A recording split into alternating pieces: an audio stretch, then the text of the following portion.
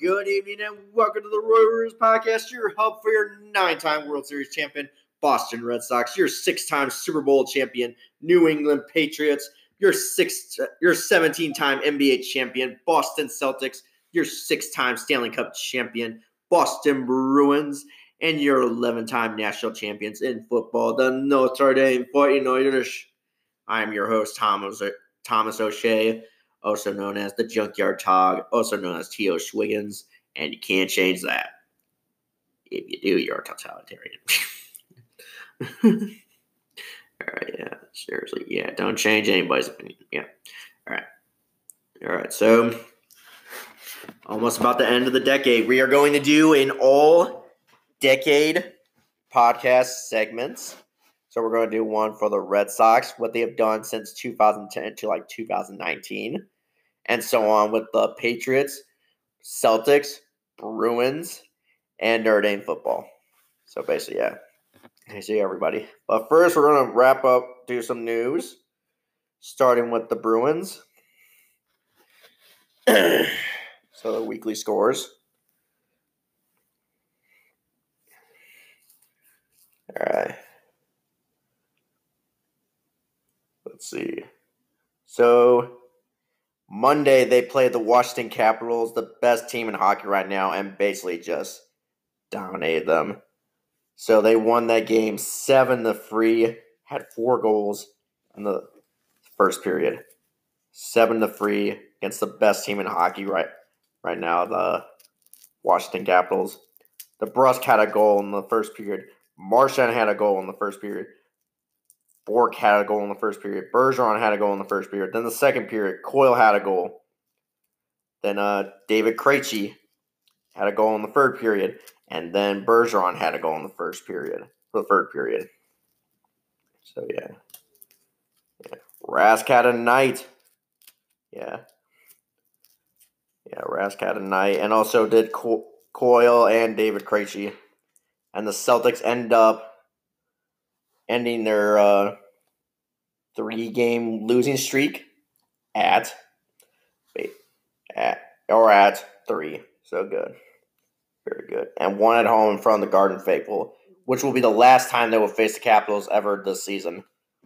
And then they played Buffalo last night, and the final score of that one was Bruins 3, Sabres nothing. And then 2 goals by Bergeron in the first and second period, and then a goal, an empty netter by Brandon Carlo to basically put the Sabres away, basically increase the Bruins' win streak to 2. And their next game is not until tomorrow night against the Buffaloes again in Boston. This time in Boston. Yeah. Bad news though, Torrey Krug is out. Yeah. Torrey Krug is out with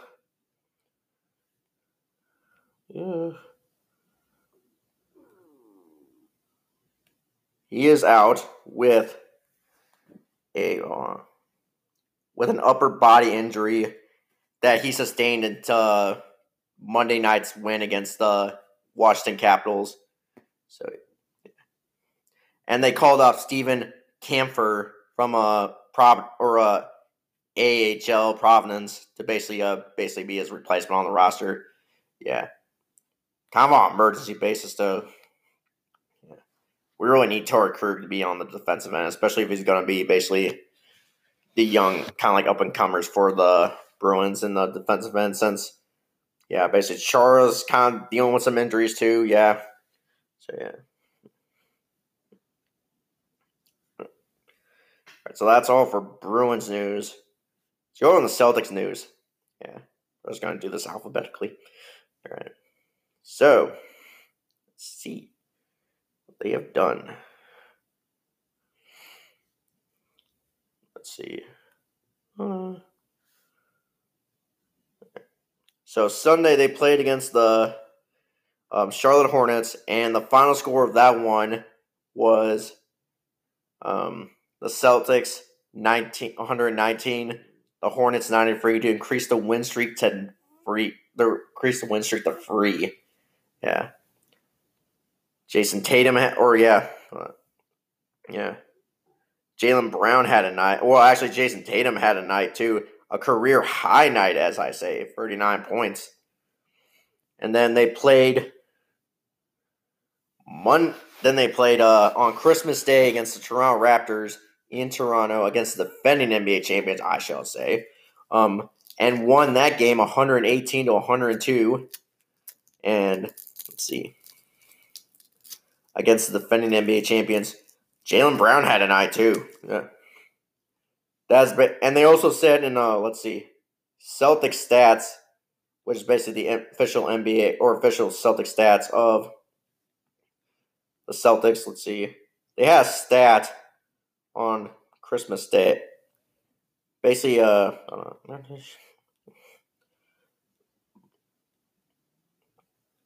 see. So basically, Jaylen Brown became the first Celtics player to score 30-plus points on the road on Christmas Day since Rajon Rondo did it on December the 25th of 2011 against the New York Knicks. Yeah, I remember that game. I think we lost. Yeah, we did lose. Yeah, I remember that. We did lose because I ended up getting into it with some anti-Celtics fans on Facebook. Fans didn't like the team, yeah. But it was more friendly, kind of getting into it, just kind of jabbing each other, stuff like that. But yeah, pretty neat. Almost over a decade that someone has done that on Christmas Day for the Celtics. Awesome. Yeah. And then on, last night they played the Cleveland Cavaliers at home, and the final score of that one was the Celtics 129, the Cavaliers 117, and basically Jaylen Brown and Jason Tatum basically had a night. They combined for a 30 plus let's see. Oh, come on, show me. They combined for 30 plus points. Let's see. Here we are, 30 plus points altogether. That ain't it. Yeah, they had.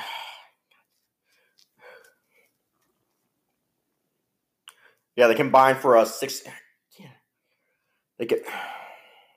they combined for 64 points, and which basically Jaylen Brown had 34 points and Jason Tatum had 30 points, and that's the first time that two Celtics teammates have scored 30 plus points in a game of the same night since Jeff Green and Avery Bradley did so on November the 3rd, 2014 in Dallas.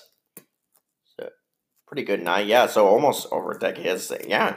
So 64 points altogether, 60% shooting, and basically 10 for 20 at the 3-point line. So yeah, very good night for the Celtics.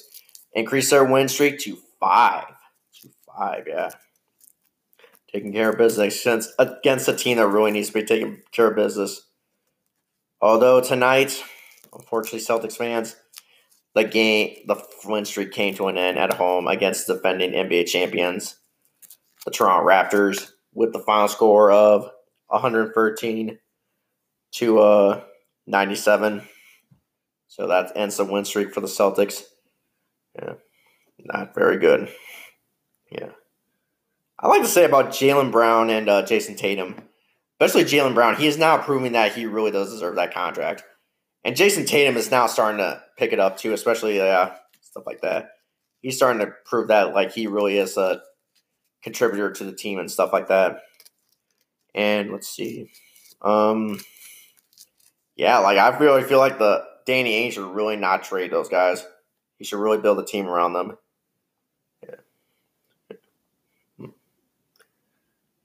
So that's all I gotta say about the Celtics. Let's see. Notre Dame football. Yeah. Let's get that over with. So Notre Dame season came to an end today with a Camping World Bowl victory, and against Iowa State with the final score 33 to 9, a blowout victory. Yeah, I feel like they combined Yeah, they were basically like running over like Iowa State. They were kind of making them look silly in a way. But yeah. So yeah, basically yeah, they ended the season 11-2, and that's the first time in literally decades since like the early 1990s. So like that three for Notre Dame has had 3 consecutive seasons where they've had 10 or more wins. And that's going back to the first time they've done it since like 1991 through like 1993. So like 1991, 1992, and 1993. So when I was basically born. So that's the first time they've had 10 or more win seasons in 3 consecutive seasons for the first time. Yeah, it's pretty good. They were talking about on the TV broadcast today during the game that I was watching. They were talking about like how this the next Notre Dame recruiting class could be really good. And that just shows that Brian Kelly is a really good coach at Notre Dame because he has really built up the recruiting process at Notre Dame to the point where like now they're getting the top talent now. Back then, back in the day, back in kind of like the when Charlotte Weiss was there, basically they weren't getting a lot. Yeah. So yeah, basically he has built back up Notre Dame's recruiting class to the point where I could see them really rising again. I could really see them rise again. Unless this whole college football postseason, which I feel like is good, but also kind of stupid in a way because it only favors people that, yeah. I'm not saying Notre Dame should join a conference. I'm not saying that. I'm totally against Notre Dame joining a conference. I feel like Notre Dame will lose more than they will gain if they join a conference. So yeah, that's my opinion, and you can just suck it because that is my opinion. Yeah. So I don't know. Yeah. All right. So Patriots news. Not a lot, although they do play tomorrow against the Miami Dolphins to finish off the regular season. All right, and then let's see. Oh yeah, what else? Oh yes, they the NFL, as you know, is having their 100th anniversary season. So this is like 100 years the NFL has been around, basically, or professional football has been around in the United States. So this is so this year they're doing like their all-time. The NFL is doing their all-time NBA team to kind of like finish off the season. And let's see. 1, 2, 3, 4, 5, 6, 7, 8 Patriots, including a coach, have made it. And if you're wondering who, if you can't really tell who the coach is at this time, I don't know why you call yourself a Patriots fan. So basically, 8 players, including a coach, or 8 people, including a coach, made it onto the NFL all-time team, and that is Coach Bill Belichick, quarterback Tom Brady, of course. Seriously, it would not be if both Belichick and Tom Brady did not make this all-time NFL team. I feel like that list is basically just fixed. Basically, I will march over to the commissioner's office, Roger Goodell's office, and demand that they be like the Democrats. We want a recount. Yes, really. All right, back. No politics on this podcast. So tight end Rob Gronkowski, offensive guard John Hanna, back from the early days of the Patriots when they weren't really that good. Mike Haynes, quarterback. Yeah, another old face. Randy Moss at wide receiver. Yeah, here's an interesting one. Linebacker Junior Sanu. Yeah. Kind of tragic how his life ended a little bit. Yeah. He could have had a ring with the 07 Patriots, but somehow David Tyreek and the New York Giants had other plans in 07 for the NFL. And kicker Adam Vinatieri. So those are like the all-time Patriots, or the Patriots are made on the all-time Patriots, or the all-time NFL team. Yeah, I am blanking out. I've been doing like 4 podcasts today so far, and I'm kind of like starting, yeah. So yeah, on to the long one. All right. Other news: Antonio Brown's trying to work out with the Saints. Yeah. But it's looking like that it's probably not going to happen. Yeah, it's looking like I don't think the Saints are going to give him a contract now. Yeah. Red Sox news? Yeah, not really much. The same old offseason stuff. Red Sox aren't really making any news so far. Old Coyotes at the Fenway front. Yeah. Did anybody get that reference at all? Yeah. It's from All's Quiet on the Western Front, which is basically kind of a book about World War One, but it's kind of like an anti-war kind of book. It was kind of like, yeah, and even it was written in Germany, but it got banned during like the World War II because it was so anti-war, and like people like Hitler didn't really like that book. It was but anyway, I did like All's Quiet on the Fenway Front, basically, yeah, because really nothing's going on, really nothing.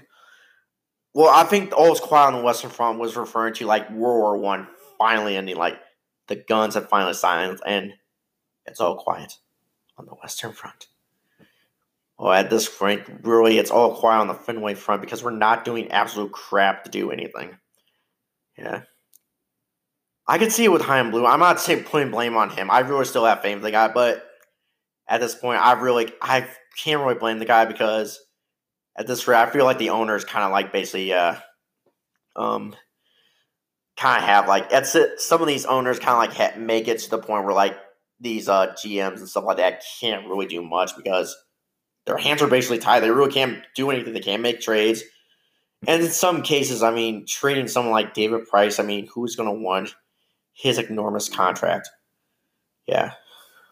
Who's going to want to bear that on? I mean, and some of it too, like, is like the whole Mookie thing is that they tried trading him. I mean, some people are just, it's kind of like trading for a rental player. I feel like saying, like, do you really want just a season of Mookie Betts? Even though this guy's probably going to hit free agency and is going to get a contract from somebody that's not probably going to be your team that's going to get it. Yeah. I just feel like I hate it every time they say, "Oh, we're actually going to trade these people. We're going to make some moves," and then nothing happens. Or at least maybe I shouldn't give up hope just yet. Maybe they might do something. I'm not really sure. Yeah. Not saying I want David Price, Mookie Betts, or JD or JBJ, or they could still maybe trade JD Martinez. Hope not, because that's I'm not saying I want all three of those players gone. It's just saying that I don't know. I feel like I really wish they would all stay in Boston and finish their careers in Boston, but at this point, it's not really going to happen. Yeah. And seriously. I feel like they should just trade David Price, basically, because that's basically the hugest contract. And that was the goal of the offseason. Trim down payroll. And I feel like that's the biggest contract on the Red Sox payroll right now. David Price's contract. Are we still paying Pablo Sandoval that fat bleeps contract? I think we're done paying that contract. Thank God. Jeez. That was a wasteful contract. Yeah, really. A guy that won 2 World Series titles with the San Francisco Giants, and then when he came here, did absolutely nothing. Yeah, that was a wasteful contract. All right. Any other news? I think we're good. So when we come back, we're going to start our all-decade summary or review of the 2010s or 2000 tweens. Tweens. Yeah. Basically what happened for both Red Sox baseball, Patriots football, Celtics basketball, Bruins hockey, and Notre Dame football. Don't go anywhere. Bye. All right, we're back, and to start off with, we're going to do an all-decade summary of the Boston Red Sox. So let's begin. So let's see, 2010, they signed Adrian Beltre to a 1-year contract, played third base. We're kind of replacing alien Mike Lowell. And then, but unfortunately, they also made signings to like Mike Cameron and stuff like that, and that really didn't turn out to the point where they finished the year 89-73 with a 549 winning percentage, and then basically finished third in the AL East and basically missed out in the postseason for the first time in literally 3 seasons. So, yeah, their playoff appearance streak came to an end. Then 2011 showed up. They traded for Adrian Gonzalez, signed Carl Crawford, and basically got their pitching staff. Oh, yeah, in 2010 they did get John Lackey. So, yeah. They were predicted to win 100-something games because of their whole pitching staff and stuff like that, and possibly win the World Series. But to start off with, they got into like a winless streak to start off with. Then it looked like mid-June or something like that they started to, okay, maybe 2011 might actually be our year. 2011 might be our year. But then when you get later into August and then to early September of 2011, that's when everything all just went south from there. Let's see. Hey, come on. Hey. Computer, stop. All right.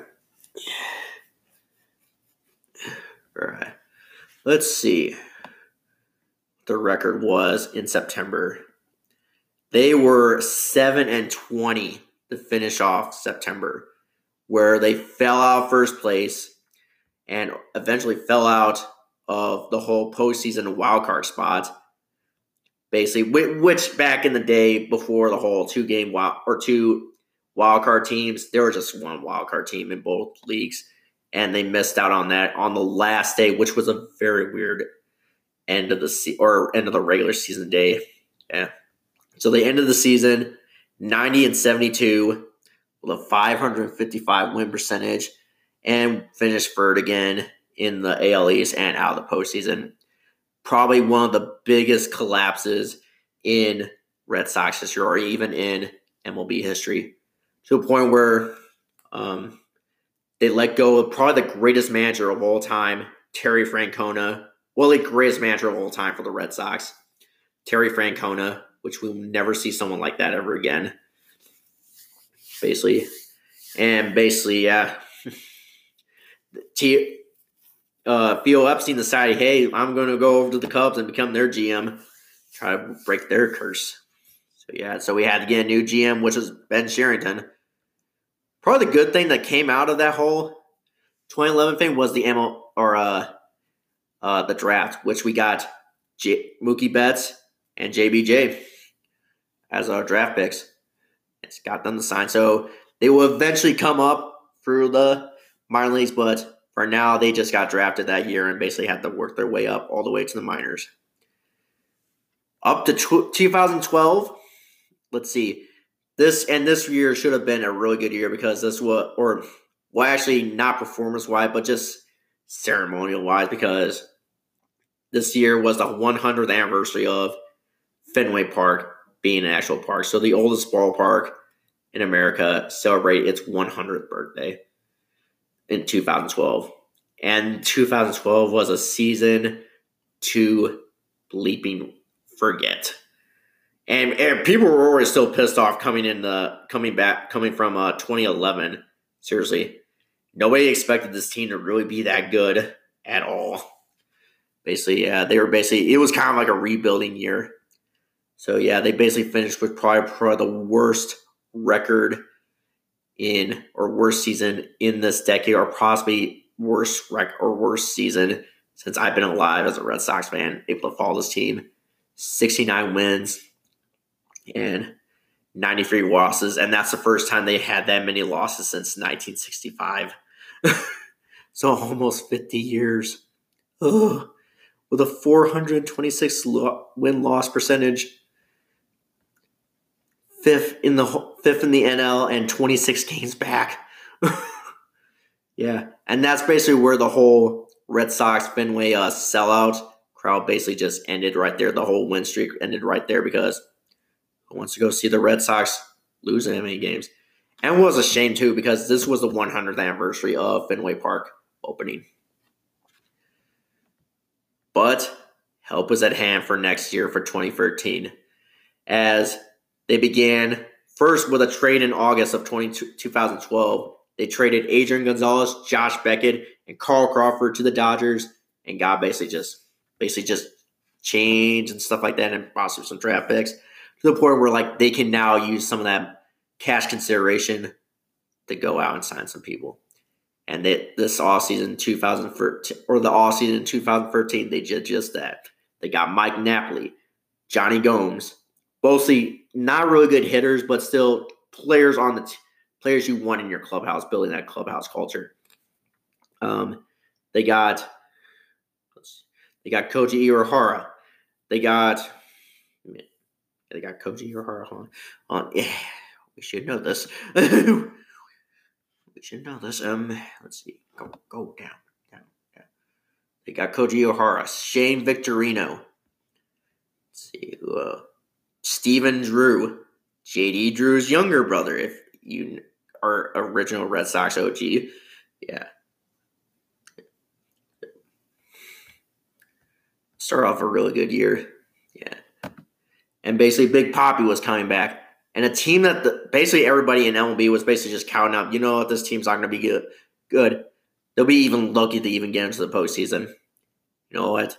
They went out and proved it right or wrong.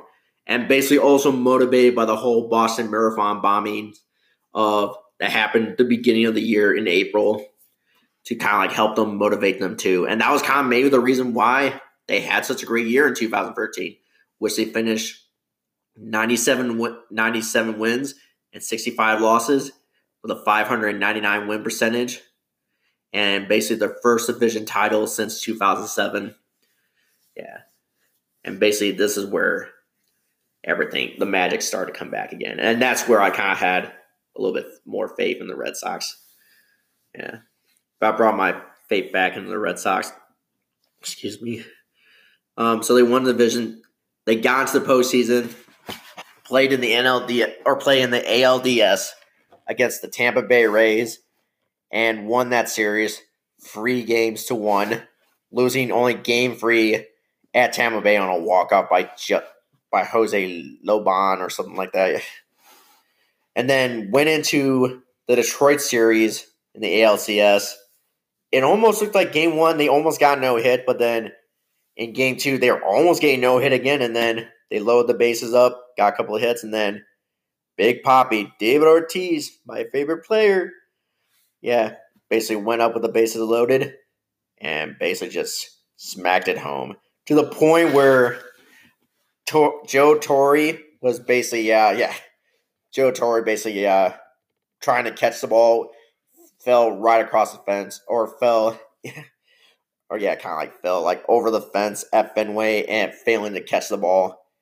So they won game 2, won game 3, lost game 4, then won game 5, then won game 6 to clinch the AL pennant, and then went on to the World Series to face the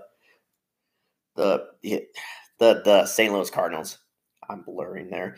And they had no chance of beating the Detroit Tigers, especially with that pitching staff that they have. And basically, since they have Melky Cabrera, which the year before had won the Triple Crown, and that was the first time that anybody has won a Triple Crown since Kari Stremski in 1967. So, yeah. Anyway. So, yeah, they had no shot of winning it. And I feel like, as I said before with the Boston Marathon bombing, that was motivation. That was saying, hey, let's go out here and let's win this for the people of Boston, especially what they went through in April. So they went to the World Series and then won 4-2 and basically clinched at home at Fenway Park. The first time they have done that at Fenway Park since we had ground troops fighting the German Hun in World War I. Since Alvin York was basically fighting for the Oregon, capturing 132 German POWs. Yeah. So, yeah, first time that the Red Sox had clinched a World Series title at home in literally 95 years. And that was the first time that we heard Dirty Water after a Red Sox win in the World Series. Next year, though, and I knew it's kind of, looking back on it now, it wasn't really meant to be. They entered 2014 as defending World Series champs, and they kind of got off to a really bad start to the point where it kind of affected them in a way. What kind of pissed me off back then is that we were losing the team. We were playing the NL Central teams for interleague play this year, and these are the fans that we'll basically have to have contact with basically the entire year. So I would have to run every time we would lose a series to someone like the the Brewers or the Cubs or the Cardinals. I have to run into these people and they're going to say, "Hey, stupid head, I heard your Red Sox didn't beat my Cubs or my Cardinals." Shut up. Seriously, seriously, before 2016, how many World Series titles or when was the last time the Cubs won a World Series? Yeah, that's right. Not since 1908. Or about the Brewers. How many World Series titles have you guys won in your franchise history? Oh, yeah, I'm hearing cricket sounds. None. Seriously, yeah, seriously. And that's what pissed me off the most because, I'm looking back on it now, I feel like maybe this team wasn't going to repeat. Yeah, but what pissed me off is like you're coming into 2013 all happy we won the World Series and stuff like that, and then we have a down year like this. Yeah. And then now going to 2015 after my rant of why fans around here stink, or at least fans of teams who cheer for teams around here stink. Let's see. 2015, we got Hanley Ramirez and Pablo Sandoval in a franchise signing, and it didn't really work out well for us, and we ended up the season with 71 wins and with 78 wins and 84 losses.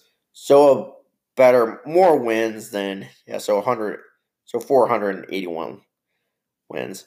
So fifth in the American League again. So another last place finish and stuff like that. So yeah. So we got to see Mookie Betts. Yeah, got to see JBJ and all those guys. They were starting to come up. And then in 2016, we signed David Price to a free agent contract. And it was also the year, too, because David Ortiz, after many years of service with the Boston Red Sox and bringing so many memories, bringing 3 World Series titles to the Red Sox at the time, decided 2016 is going to be my last year playing anywhere with anybody. And this was kind of like a farewell season, which I got to see one of those games at Fenway Park on July the 21st. Got to see them win 11-7 victory where Hanley Ramirez went off with free home run game. Very good. Very good. And this was also the game where Drew Pomeranz pitched. Well, we're going to go into like a punching bag scenario. Drew Pomeranz stinks. He is probably one of the worst pitchers in Red Sox history. And you kind of feel a little sorry for the guy, but still. Anyway, yeah, so he pitched in that game. So, yeah, it was basically Dave Ortiz's last season, and they made it a season to remember. Offense was on click, where basically everybody had like a hitting streak. Basically going to every game. And like it took a while for that hitting streak to end. They ended the season 93-69, won the division again in this decade. So first time since 2013. They made it into the postseason, faced the Cleveland Indians, but got swept. And that was kind of weird too, because that's not a way that Ortiz needs to go out. And then everybody kind of had a last send-off for Dave Ortiz after Game 3 of the 2016 ALDS. So, yeah, a little send-off.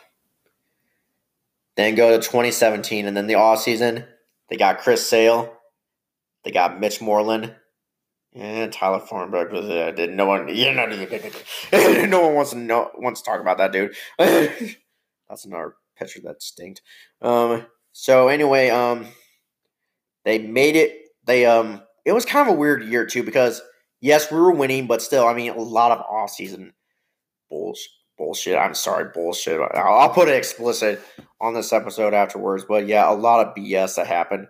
First with Orioles outfielder Adam Jones and the incident with the Red Sox fan that called him a racial slur, which made it now to the point where now every Red Sox fan is racist. Even me, I'm a racist because I cheer for the Boston Red Sox, and it just brought back bad memories of the Red Sox, kind of like racial skeletons and stuff like that. But really, we did not really need to dig back up again. But still, they got dug back up again after Simpson. And then it came with the incident on the plane with David Price and Dennis Eckersley, where it started because Dennis Eckersley made a comment about Erod's rehab start, and it looked like he didn't really do good. So they showed it during the broadcast of a Nessa broadcast during the Angel series, and he kind of said, ugh. And I kind of saw his point too. I looked at the stats. I kind of agree with Eckersley. David Price saw that as kind of like an insult to like basically a teammate, basically pitching mate of his. So when they got on the plane after a really bad Angels loss, David Price, when Eckersley was taking his seat, Dennis Eckersley was taking his seat. David Price just said, "There he goes, the greatest pitcher of all time. You don't know what we've been through." Yeah, Dennis Eckersley knows where he's been through. He's a Hall of Fame pitcher, and at this point, before 2018, he has something that you, David Price, do not have: a effing World Series ring. So sit down. Yeah, they were talking about if like David Ortiz was still on the team, then David Price would not have said anything. He basically would just sit down and basically just shut his mouth. For the yeah. And the whole thing with Dustin Pedroia and the whole Manny Machado thing, like, what happened was Manny Machado, and this is basically, he was one of the dirtiest players of all time, kind of deal. And he, when he was sliding the second base and Pedroia was trying to get the out, he went spikes high and basically took Pedroia out, and that's basically why Pedroia hasn't been the same since then. And basically he was going, "Oh, I'm so sorry. Well, what happened to begin with, Red Sox pitchers during the Orioles series was basically like trying to hit Manny Machado, like kind of like go headhunting. Headhunting is basically where basically you're throwing at the batter's head. And that was kind of controversy too. But look, to begin with, that Pedroia actually called on the hit. But then when you look at it like years later, a couple years later, you find out that's not really true. Pedroia had nothing to do with it. And he was saying, like, yeah, these are basically the managers and coaches that are basically telling them to do this. Yeah. Which basically, if you looked at our coaching staff back then, or looked at the Red Sox coaching staff back then, yeah, they weren't really great dudes. Yeah. So anyway, yeah, so the season was good enough to win the division again for a second straight year in a row, and that's the first time they have done that since being part of the American League East division since 1969. So 93 wins and 69 losses, same records 2016, with a 574 win percentage, but not good enough to go far in the postseason. Where again, they made it to the postseason, made it to the ALDS, faced the Astros, and basically lost 3-1. And yeah. And that was one game in the postseason was our first win since like 2013 in the postseason, so not really good. And it looked like it was going to be another gloomy year for 2018 with old Giancarlo Stanton coming to New York and teaming up with Aaron Judge. We're guaranteeing they're winning another World Series for the next 2,000 years. What the hell, yeah. We might always become Yankees fans. What Kellerman said, yeah.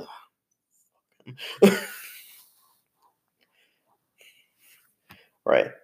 So anyway, but all was not lost because the Red Sox, right before spring training, decided to make a bombshell deal and sign JD Martinez to a 5-year, $100 million deal. Oh, okay. Basically signed him for 4 years. And looking back on it now, that was the best decision, man.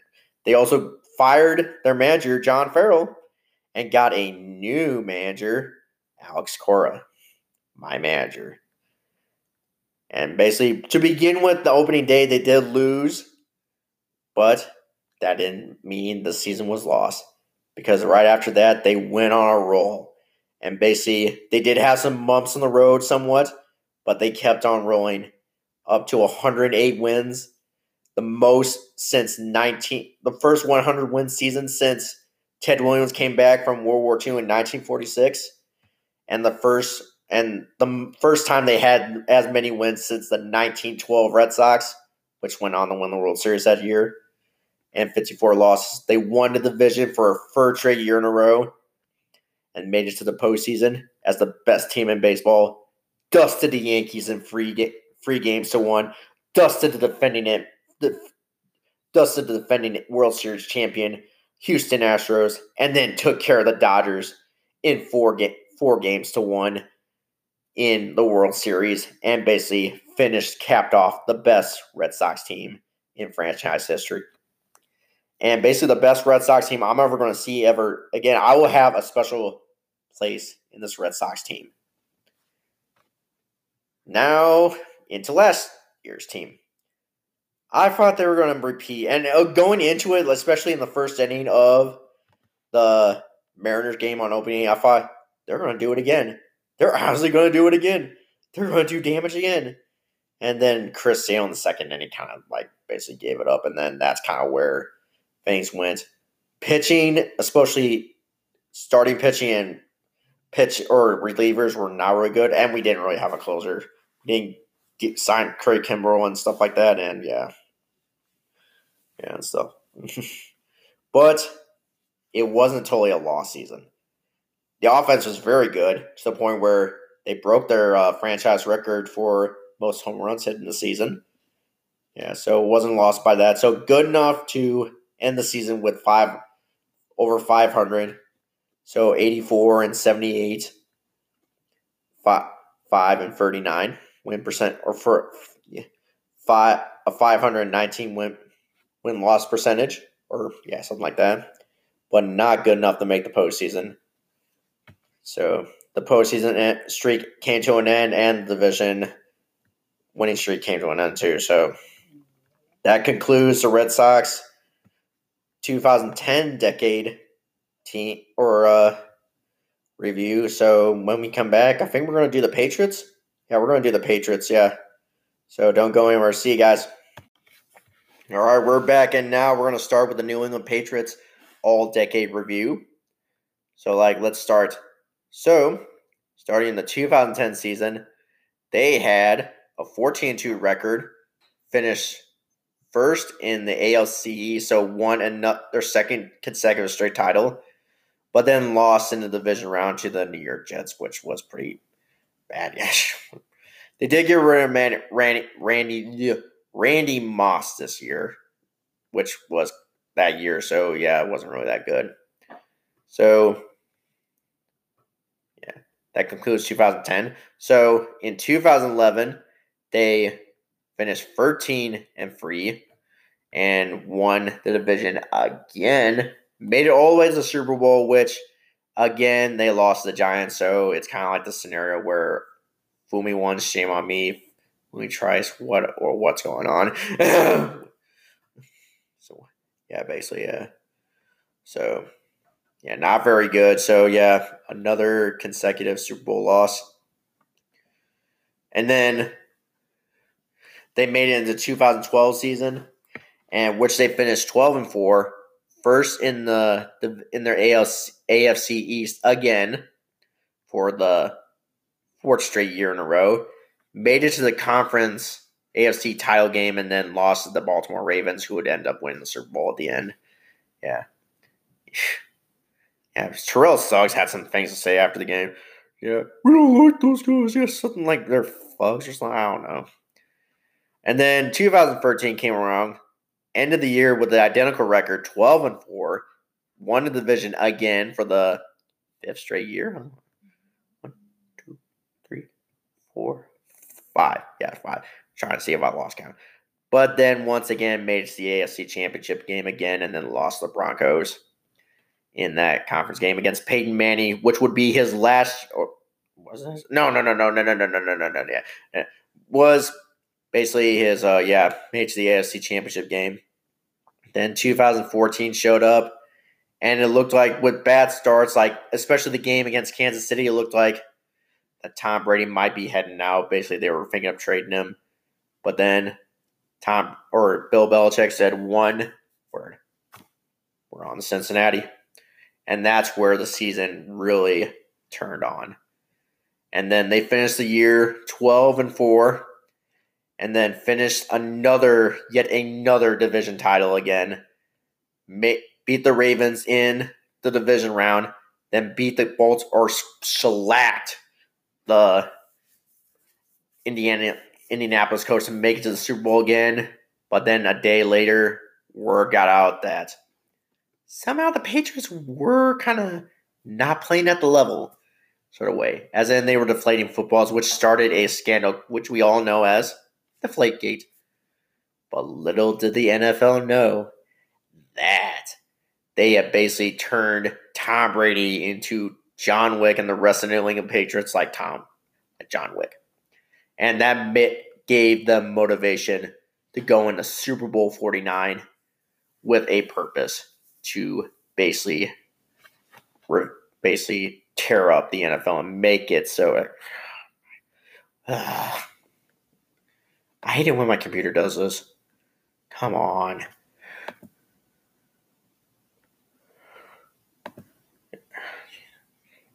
All right. So they made it to Super Bowl 49. And it looked like the Steelers were basically going to win this game. But basically with literally 2 minutes and 6 seconds left in the game, Brady completed a pass to Julian Edelman for 3 yards for a touchdown. And then Steven Gostkowski, I haven't heard that name in a while. Yeah, he's been out this year, yeah.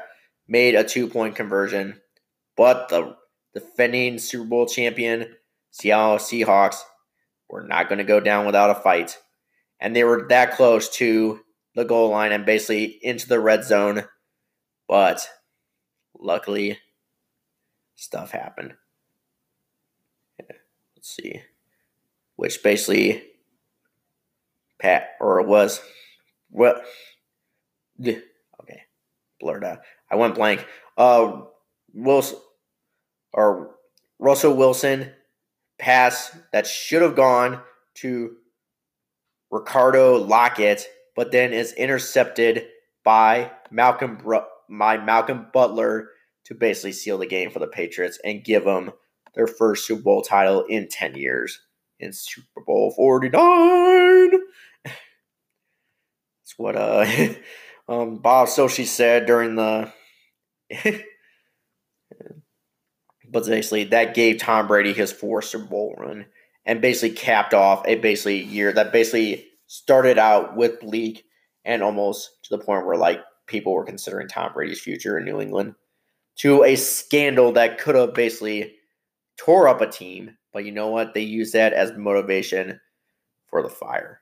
And then they came in the 2015 as Super Bowl champions or defending Super Bowl champions, had an identical record again, 14-12, won the division again, but came up short in the AFC Championship game to the eventual Super Bowl champion Denver Broncos, which that was Peyton Manning's last year. Yeah. His last hurrah. And then Deflategate showed up again after as the NFL decided to penalize Tom Brady and give him a 4-game suspension to start out the year. But you know what? Knowing the New England Patriots and knowing time and time again, don't count them out. Do not dare count them out. Yeah. So they started the year winning the first 4 games of their season of Tom Brady's suspension, only losing the last game against the Buffalo Bills in Buffalo, while losing the last game of Tom Brady's suspension against Buffalo. Then Brady came back, and then he turned into John Wick again, only losing a Sunday night game against the Seattle Seahawks for revenge for Super Bowl 49. But basically, for the rest of the year, Tom Brady was out to kill. He was ready to destroy the NFL and make them regret even trying to do another scandal like Deflategate and Spygate.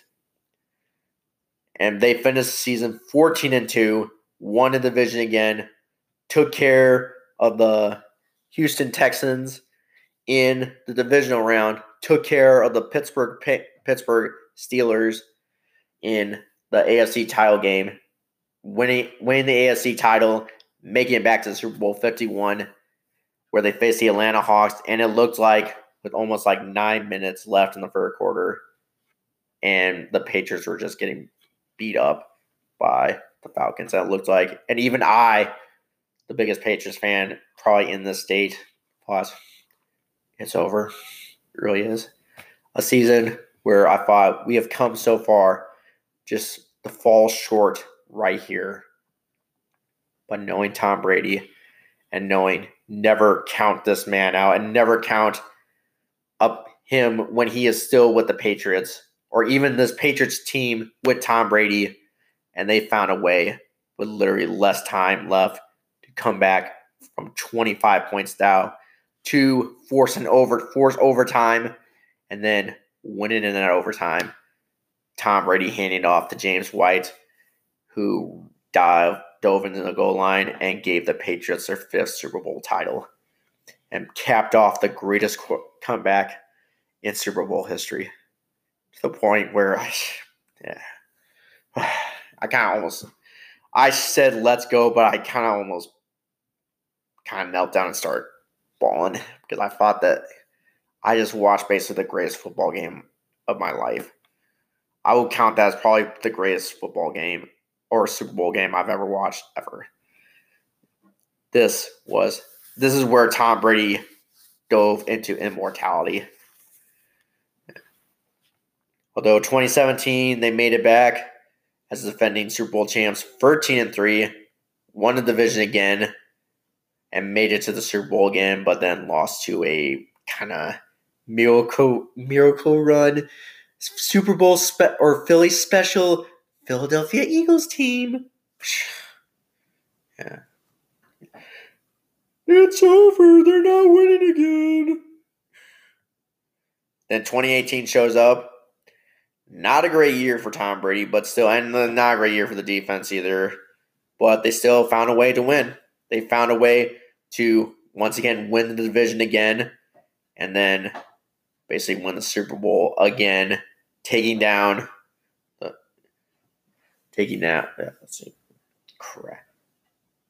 the LA Chargers at home, beating them up, and then once again doing a Super Bowl 51 kind of comeback against Patrick Mahomes and the Kansas City Chiefs in the AFC title game, and came back and won in overtime, and then went to Super Bowl 53 and took out the LA Rams in a kind of low-scoring game, but still, they got the job done, and Tom Brady had 6 Super Bowl rings.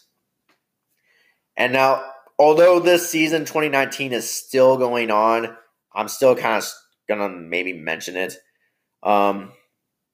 So right now, they are 13-12. They won the division again, and let's see what they do in the postseason. If they win tomorrow, then they'll possibly get a first-round bye. If not, they got to play on Wild Card Weekend. So, yeah. Which, against Miami, yeah. All right. Very good. So that wraps up the all-decade for the New England Patriots. And then when we come back, we're going to do the old Celtics team, or all-decade Celtics team, or Celtics review. So go over. Bye. All right, so we're back with the old Celtics, all-decade Celtics review. So let's see. All right. So to start out with the 2009-2010 season, so the Celtics started the year, or finished the year 50-32. They kind of had a bad finish at the beginning, which kind of like affected them too. Had a 610 winning percentage, and then they made it to the postseason again. Why does it do that? All right. Come on. All right. I don't know why it's doing it. I mean, know what's going on here. Why does it do that? There is internet. I'm sorry, there is internet. Stop acting like there isn't any internet. Here we go. Yeah, that's right. Yeah, seriously. Talking to computer animate objects? Yeah. Because the animate object should be doing its job. Not making my life harder. All right. So they made to the Eastern Conference first round, beat the Miami Heat 4-1. Then took on LeBron and the Cavaliers and basically just ended that first stint reign for LeBron and the Cavaliers to the point where now he's going to decide to go to Miami at the offseason. 4-2. Then they took on the Orlando Heat in the Eastern Conference Finals and won that game 4-2 to make it back to the NBA Finals. They're second in literally 3 years, 3 seasons. But then, different from what was, which they faced the Lakers again, and different from what it was in 2008. This time it was a different story for the Celtics, as they lost in 7 games to the Lakers. Kobe and the Lakers. It's 4-3. Basically denying them another banner 18. And that's been the last time they have made it to the NBA Finals since then. If things would have gone right, if like Kendrick Perkins would have not got hurt, then like certain people would have gotten hurt. Stuff like that, like Glenn Davis, that's a name I haven't heard in a while, would have got hurt, they would have had a shot. Or they would have been able to win banner 18, but they got hurt and history's different. All right. Then came 2011, and it looked like that they were going to defend their Eastern Conference title, but it wasn't meant to be. Even though they won the Atlantic Division again for the 1, 2, 3, 4 for the 4th straight year in a row, it wasn't meant to be. I mean, well, yeah, they made it good enough to make it into the postseason and win the division again, which in the NBA really doesn't mean anything. But they beat the Knicks in the first round and then made it to the – well, actually, they swept the Knicks. I should say swept the New York Knicks. Made it to the Eastern Conference semifinals to face the Miami Heat. And then, yeah, Miami led by the big three, LeBron James, D. Wade, and Chris Bosh. Basically, yeah, kind of put an end to that. Yeah.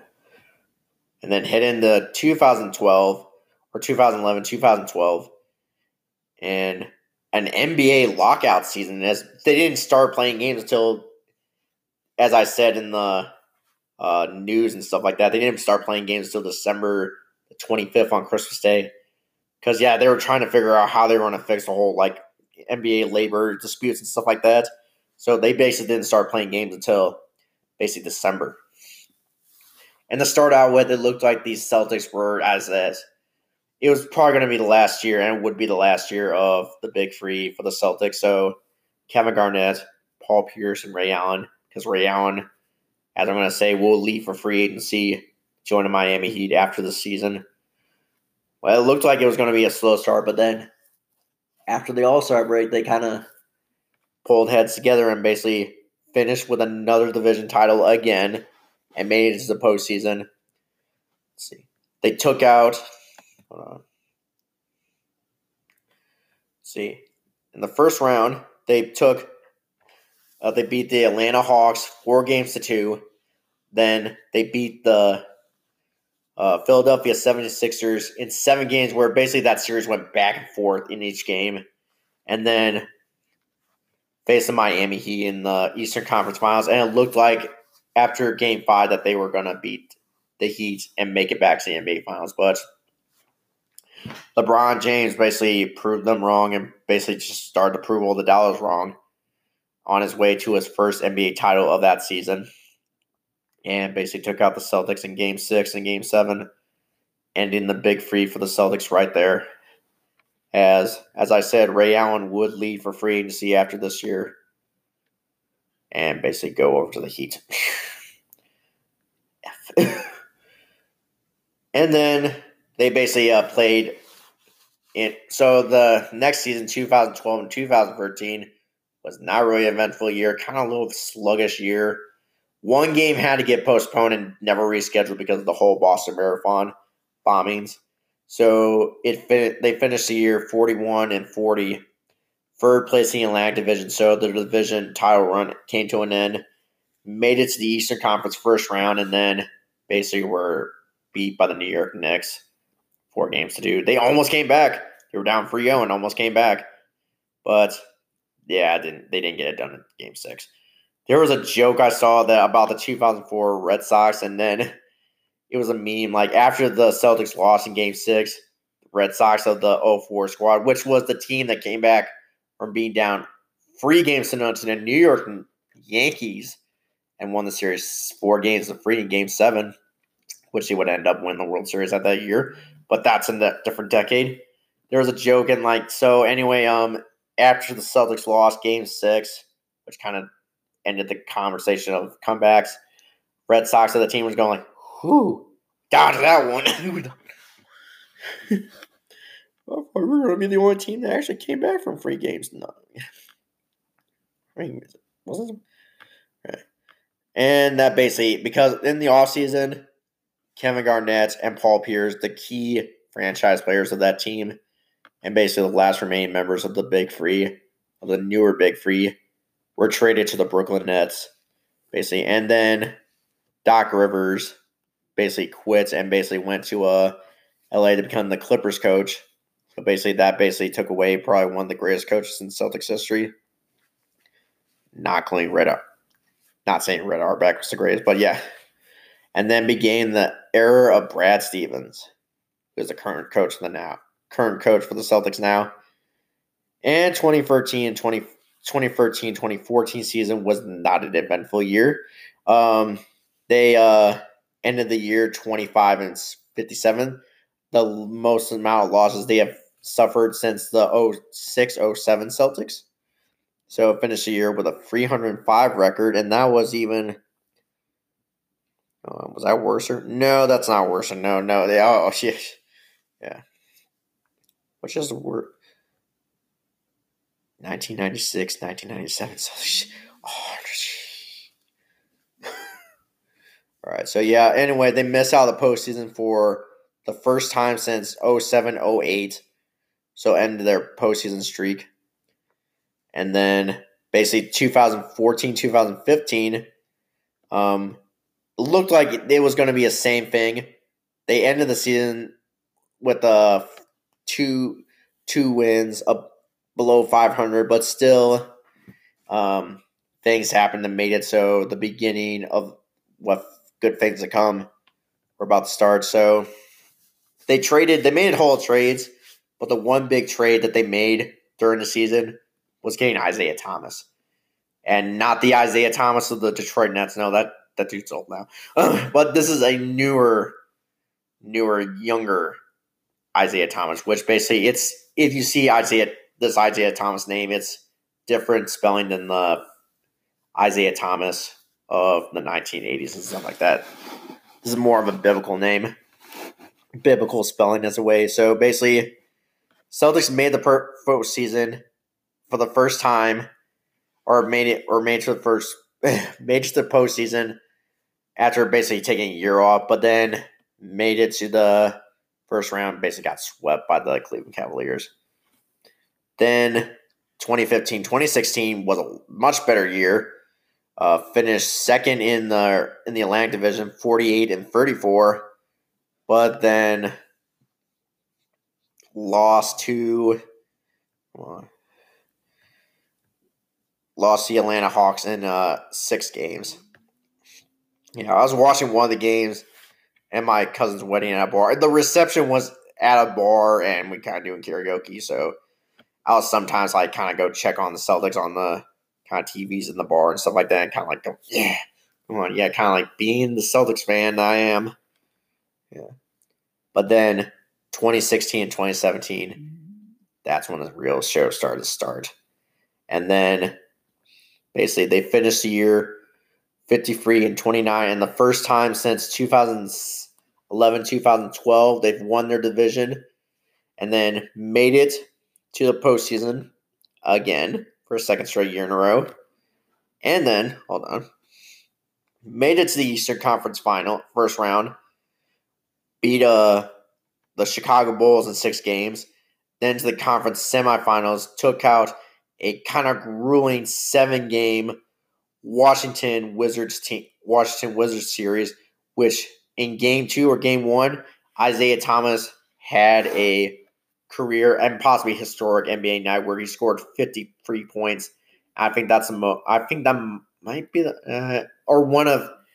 It's probably the most that a Celtics player has had in the postseason and stuff like that. It's really good. And please message me if I'm wrong on that, but I'm pretty sure he and basically it was a career night for Isaiah. 53 points. After weeks ago, he got news that his sister had died in a car wreck, and this is basically kind of just a game to honor her, basically. So then they made it to the Eastern Conference Finals, and Isaiah went down with an injury, which has plagued them since then. And they lost the Cavaliers and basically got shellacked by the Cavaliers in a 5-game series. And then came 2017, 2018. Then they made some moves. They got Gordon Hayward. They traded Kyrie Irving, but they got rid of Isaiah Thomas, which wasn't really a popular move back then.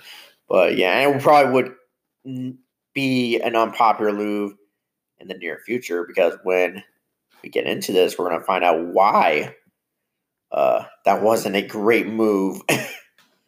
So anyway, they made the anyway, to begin with the season, their free agent Gordon Hayward succumbed to a really bad injury, which almost could have destroyed his career too. But they ended up using it as motivation. They went on a 19. I could be wrong on that. Hold on. All right. Their biggest win streak was.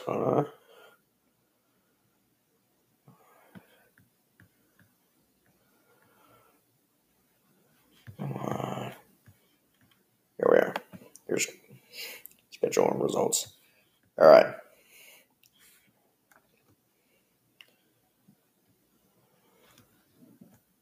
All right. So they went on a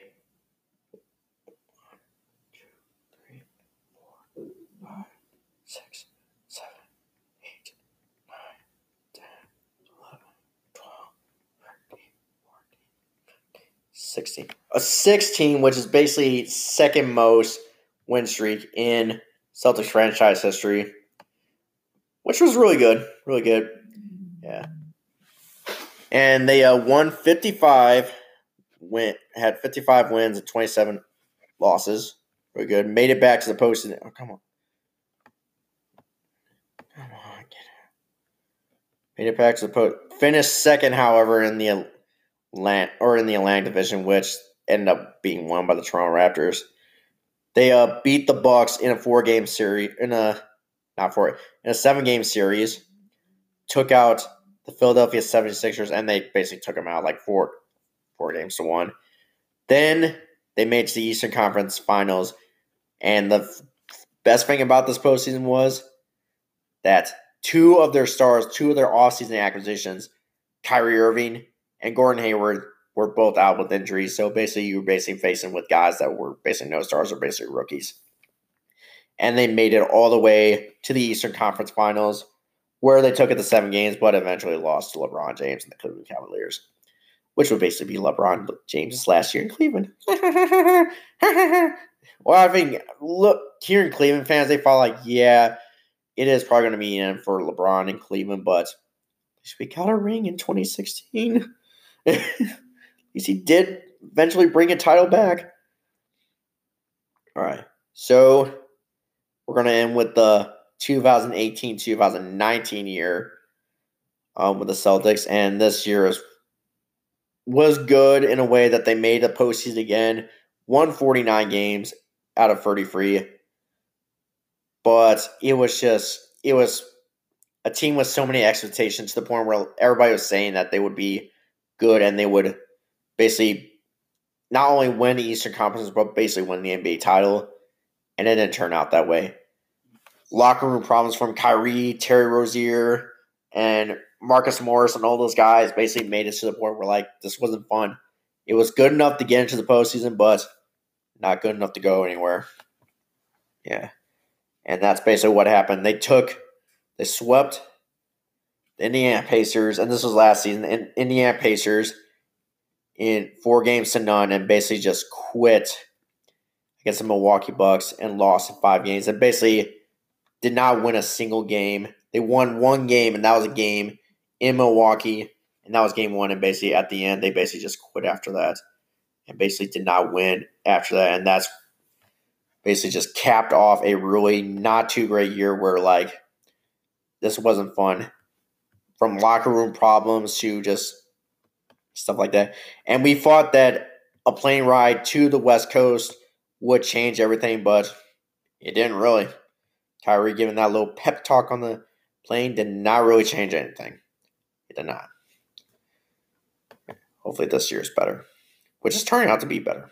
Yeah, but I won't go into detail on that because that's going to end in a new decade, the 2020s. Yeah.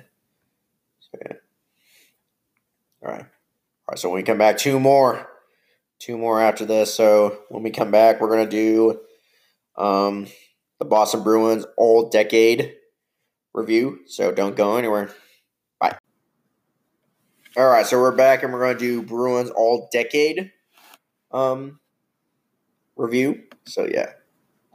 All right, here we go. So to begin with, we're going to start with the 2009-2010 Bruins, which finished the year 39-20. All right, hold on. All right.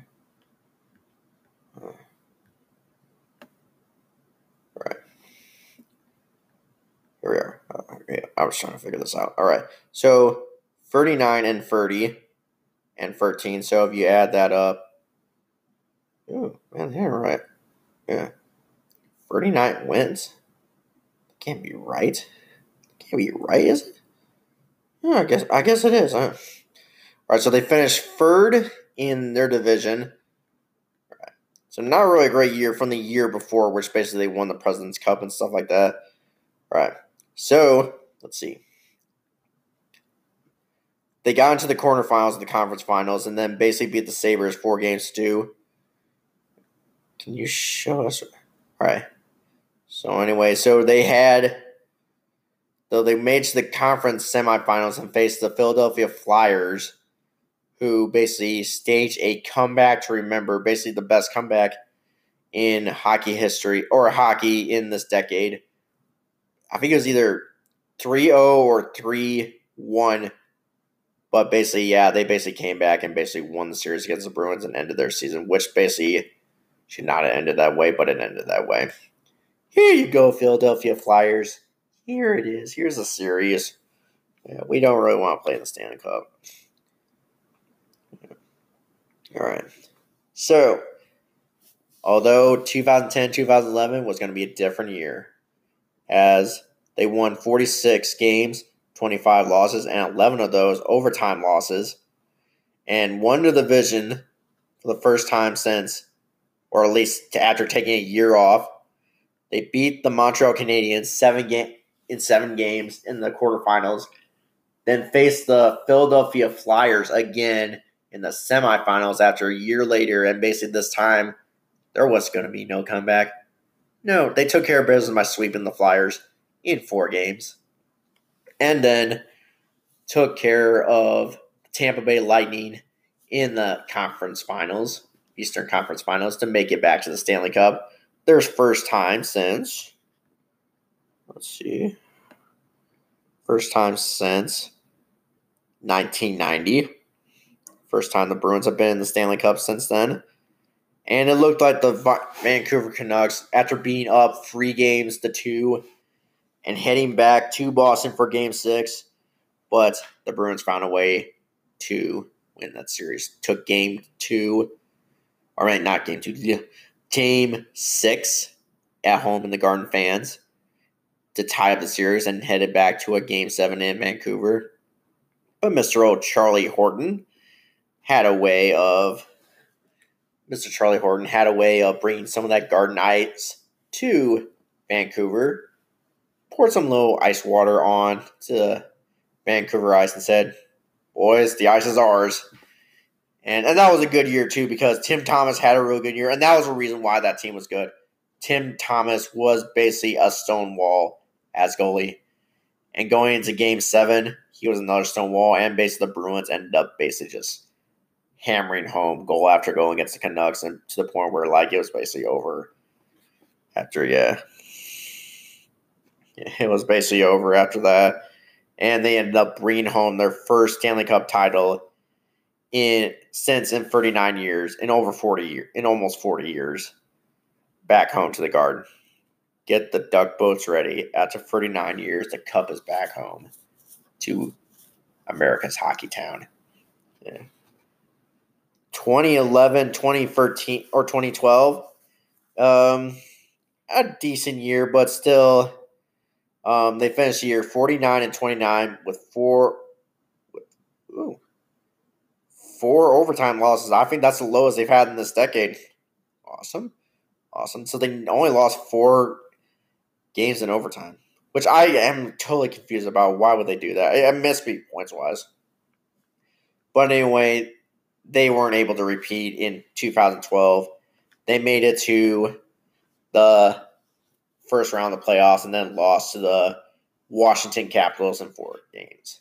Or in 7 games. They didn't get swept. So, yeah, not good.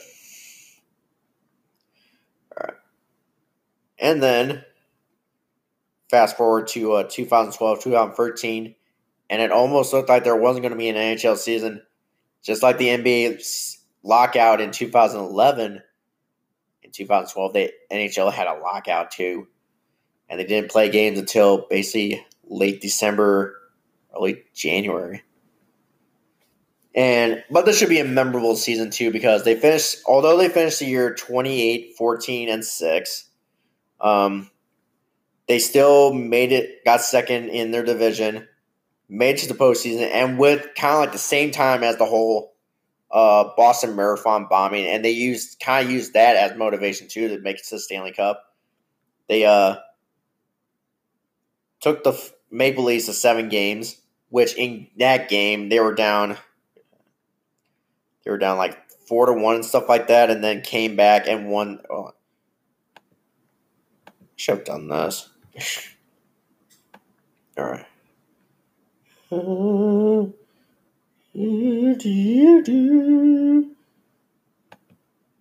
Why didn't we think about this before? I don't know why. Because it's been a long day. We've been doing so many podcasts in a row. It's getting to the point where I'm just tired. I want to go to bed. All right. Where is it? All right.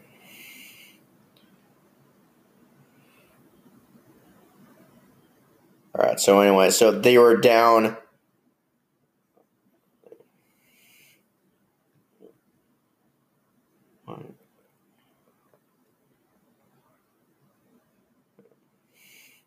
So they were down 4-1 with literally not a lot of time left. And then goes by Nathan Horton, Mile Lichik, and Patrice Bergeron tied the game up in the third quarter after being down 4-1 in the third period, and then forced it overtime where Bergeron basically ended it there for the Bruins in the first overtime, and basically helped them advance after completing probably one of the greatest single-game comebacks for the Bruins in this decade. Bergeron, and the Bruins win the series. Made it to the semifinals, took out the New York Rangers 4-1. Made it to the Eastern Conference Finals, took on the Pittsburgh Penguins and swept them under the dust. But then they made it to the Stanley Cup against the Blackhawks, and basically they kind of really didn't have a chance. Lost in 6 games, stuff like that. So not good. Yeah. So yeah, that kind of ended the run there. And that was probably one of the crushing blows of the Bruins fan that year. So not good. Probably one of the toughest of them. Yeah. All right. So they made it to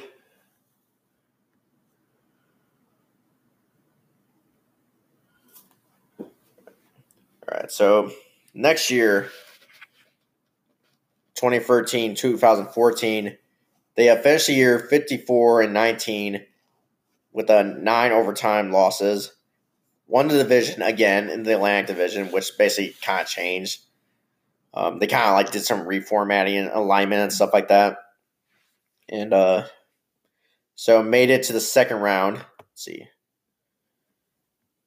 Beat the Red Wings 4-1, then made it to second round and lost a 7-game series to their arch rival, the Montreal Canadiens. So that kind of ended their streak there. All right. Then in the 2014-15, finished the year 41-27-14. Let's see. Finished 5th in the Atlantic Division. Let's see how they do.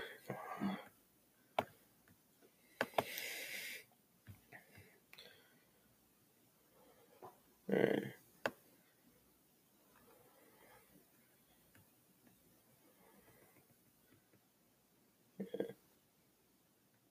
Yeah, so basically just good enough to be under 500. Was this the year they choked? The year they choked? Yeah, it's kind of like a 25th. I'm not sure. Maybe, I don't know. No, that's not what I wanted. Okay, it's not really giving me what I wanted. All right, so yeah. Either one of this year's 20. I think this is it. I think, yeah, this is the year where they kind of like had a. Crap. I should know this, but I don't. But anyway, yeah, they didn't make the postseason as good enough to be on or above 500, but not good enough to make it far. Or this could have been the year. I don't know. All right, so 2015, 2016, they finished the year 42-13-9, and finished third in the Atlantic Division, but no postseason run. So Call of Duty. Yeah.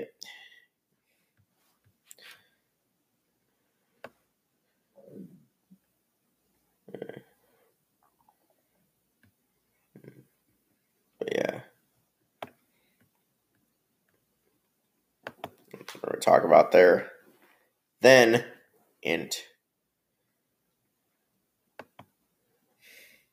so 2016, 2017, it looked like it wasn't going to be another good year for the Bruins, but they made a switch. On Super Bowl parade weekend, they got rid of Claude Julien and hired assistant Bruce Cassidy as interim coach. And then they finished the year 44-31-7 and finished third in the Atlantic Division, which gave them a postseason spot, their first in literally 2 seasons. But they lost in 6 games to the Ottawa Senators. So first round exit right there. But luckily in the offseason, they decided to give Bruce Cassidy, who's now the current coach now, extension. He's now the current coach now. All right. Then 2017, 2018, they won 50 games, lost 20, and lost 12 in overtime. Finished second in the Atlantic Division against the Tampa Bay Lightning.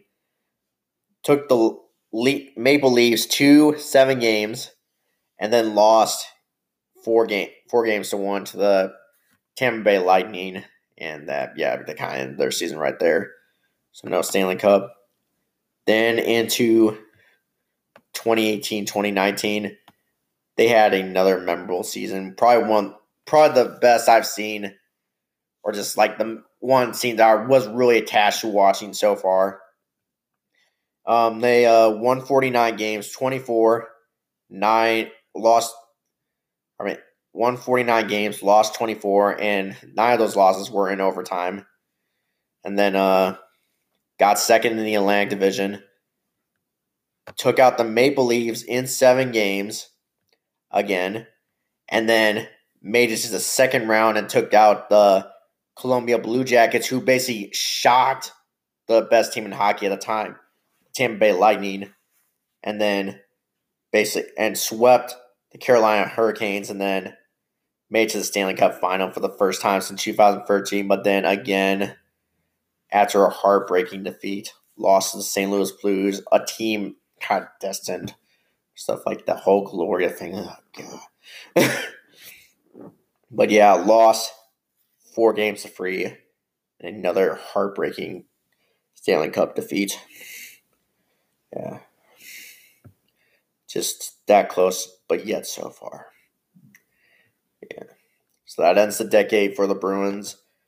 We won't go in the 2019-20 because, yeah, that's a new decade. So when we come back, we're going to wrap things up, and then we're going to talk about, Notre Dame football and stuff like that. So don't go anywhere. Bye. All right. So we're back for the Notre Dame football all-decade show. So, yeah. Let's see. So, in 2010, they got a new coach, Brian Kelly, and basically kind of got off to a slow start, but then finished the year 8-5 and made it to the Sun Bowl where they beat Miami in that game. Then, on one of those losses in 2010 was one of the worst losses to Tulsa. And now it was almost looking like that Brian Kelly might lose his job after being on the job for 1 year. Then, in 2011, they lost to South Florida in the home opener, but ended up finished the year identical, like 8-5. And then lost to Florida State in the Champs Sports Bowl. All right. Then in 2012, that's when things started to get going. They started the year undefeated and only losing the game in the BCF championship game, which they played in which they lost to Alabama and basically just got ran over by Alabama. Although in 2016 they had to abdicate those wins, so they finished the year 0-1. Yeah. And then in 2013, they the reason why they had to advocate this wins because there was like academic misconduct and stuff like that, and like guys cheating in the classroom and stuff like that, and like playing ineligible and stuff like that. So yeah, they had and 2013, all those wins were lost too. So a 9-4 record, and then Pinstripe Bowl victory against Kansas State. Wait, so it was Kansas State? No.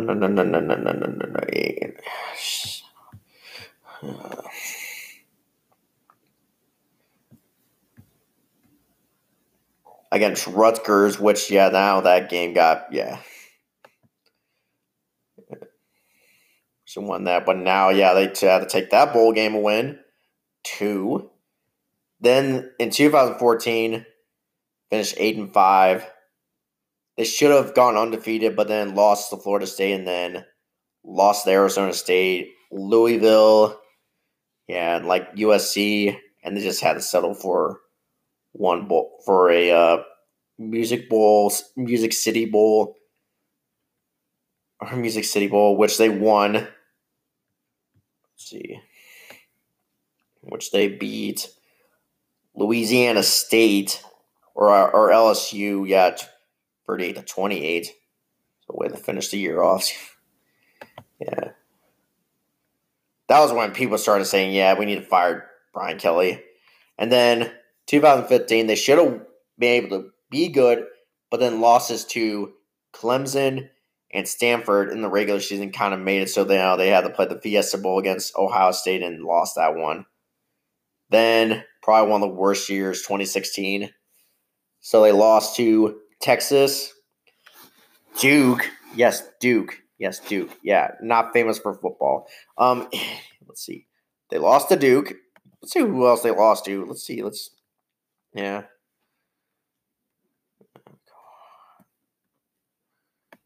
Let's see. They lost to Duke. Let's see. They lost to Michigan State, Duke. NC State. Navy. Virginia Tech. Oh my god. Yeah. So, and that was also the same time too. They were also coming out with all the stuff like the academic cheating and stuff like that, and that was kind of not a great time too. So I thought that this will probably be the kicker to kick Brian Kelly out.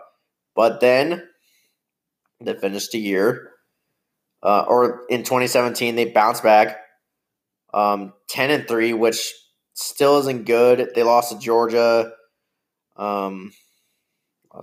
Miami, and then Stanford, but still got into a bowl game and played in the Citrus Bowl against LSU, and they won that one. Miles Boykin had a catch to remember in that game that basically kind of is like iconized, like kind of for the win and stuff like that. Then in 2018, they had a great year, went undefeated again, and made it into the college football postseason, made it to the Cotton Bowl, and then basically just got whooped by Clemson.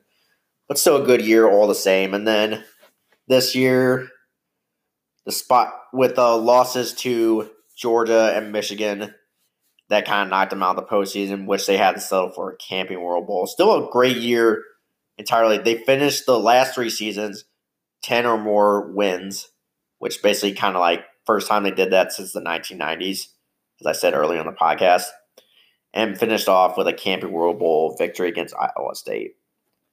Yeah. That ends it for the Notre Dame. Yeah. So anyway,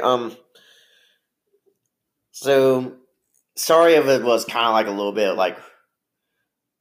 bit spotty and stuff like that, and like some stats I wasn't able to, like the Bruins in 2014 and 2015 and 2016. I didn't know which season they kind of like did a whole kind of collapse thing. I knew they were like had like some kind of bad ending to one of those seasons where like they didn't make the postseason, kind of like 2011 Red Sox in a way. But I just couldn't remember. I was trying to figure out which one it was, just couldn't find out. So yeah, that ends the decade. All right, so probably Red Sox greatest players. Kind of hard to tell. Kind of hard to figure out. I feel like my two will probably be David Ortiz and Mookie Betts. For the Patriots, I feel like it's Brady and Gronkowski. For the Celtics, I believe it's probably Isaiah Thomas and Jason Tatum. I feel like, yeah. For the Bruins, I believe it's Marchand and Patrice Bergeron. And then for Notre Dame, kind of feel like it's let's see. Kind of hard to tell with Notre Dame because it's like their season, like not their own guys are there for like only 4 or 5 years, so you really can't really say who's like not like something like that, but yeah. So we're heading into a new decade, starting Wednesday. So new decade, the 2020s. Yeah. 100 years ago, it would have been the 1920s. Yeah, the roaring 20s, 100 years later. But yeah. What I'm planning on doing in 2020, I want to start the point where like we're actually having guests on the show, basically, and stuff like that. Try to get like old teammates and stuff like that. Try if I can, like either through phone conversations or Skyping with someone like Boston Sports Media and Notre Dame football or Notre Dame like media personalities and stuff like that. Try to get them interviews and stuff like that. Maybe even players someday. Probably start out with former players. So yeah, we'll try to do that. That might be a goal that we might try to do in 2020. Try to actually start getting like actual interviews on this show and try to make it more interesting and stuff like that. Actually have a conversation where I'm actually not just talking to myself into this microphone. So anyway, yeah, I think that'll about do it. Thank you guys so much for listening. Thank you for giving me this opportunity to share and keep doing what I love. Follow my Twitter pages, which I'll mention the details. Let's see, follow the show on Instagram at lowercase Royal Rooters 1992. Follow Subscribe, rate, and review on Apple iTunes, and give us a 5-star review if you can. Follow the show on Spotify, Apple, Google, wherever you get your podcast from. Doesn't matter to us. So, yeah, about do it. See you guys possibly. We're going to do a college football championship prediction show because today was like basically the semifinal games, and they're basically kind of almost over in a way. Yeah. Oh, yeah. Clemson's pretty, Clemson's up. But by close, yeah. So we'll either do a post-game show or championship prediction show probably Monday or so. I kind of want to take a day off tomorrow and stuff. So I want to see you guys possibly Monday. So take us home or cue the Standells as they do after every Red Sox win at home and after every Bruins win at home. Cue the Standells.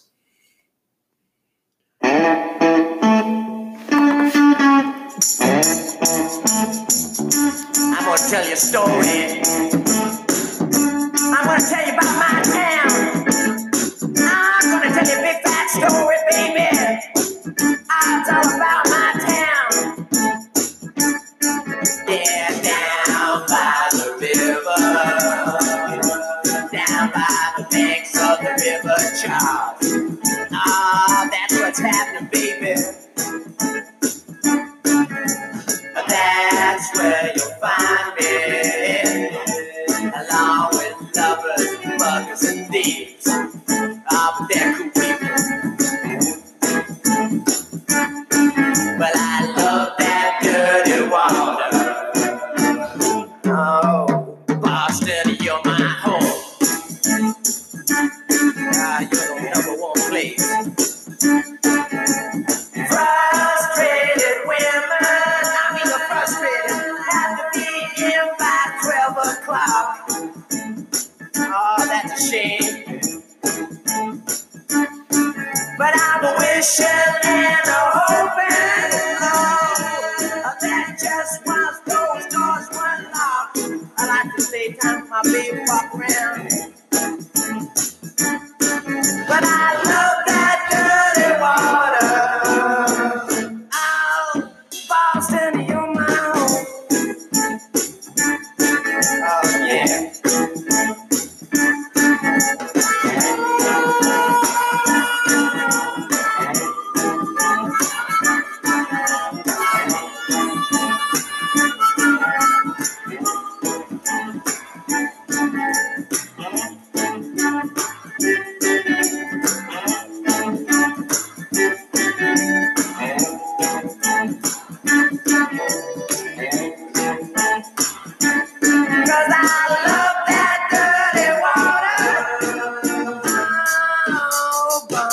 You're my home. Oh, yeah. Well, I love that dirty water, baby. I love that dirty water. I love Boston. Love that dirty water. Here on the street, I love that dirty water. Man, love that dirty water. I love that dirty water. Come on, love that dirty water.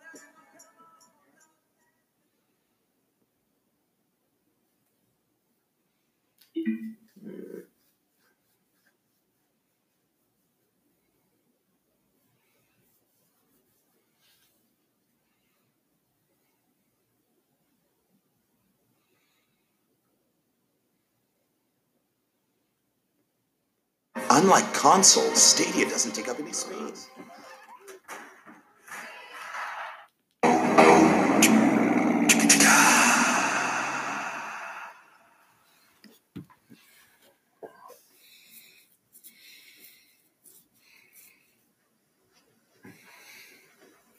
You're still here? It's over. Go home. Please go home. Please. I've done 4 podcasts today already. Go. Yes, please seriously, all go home, please. Please all go home.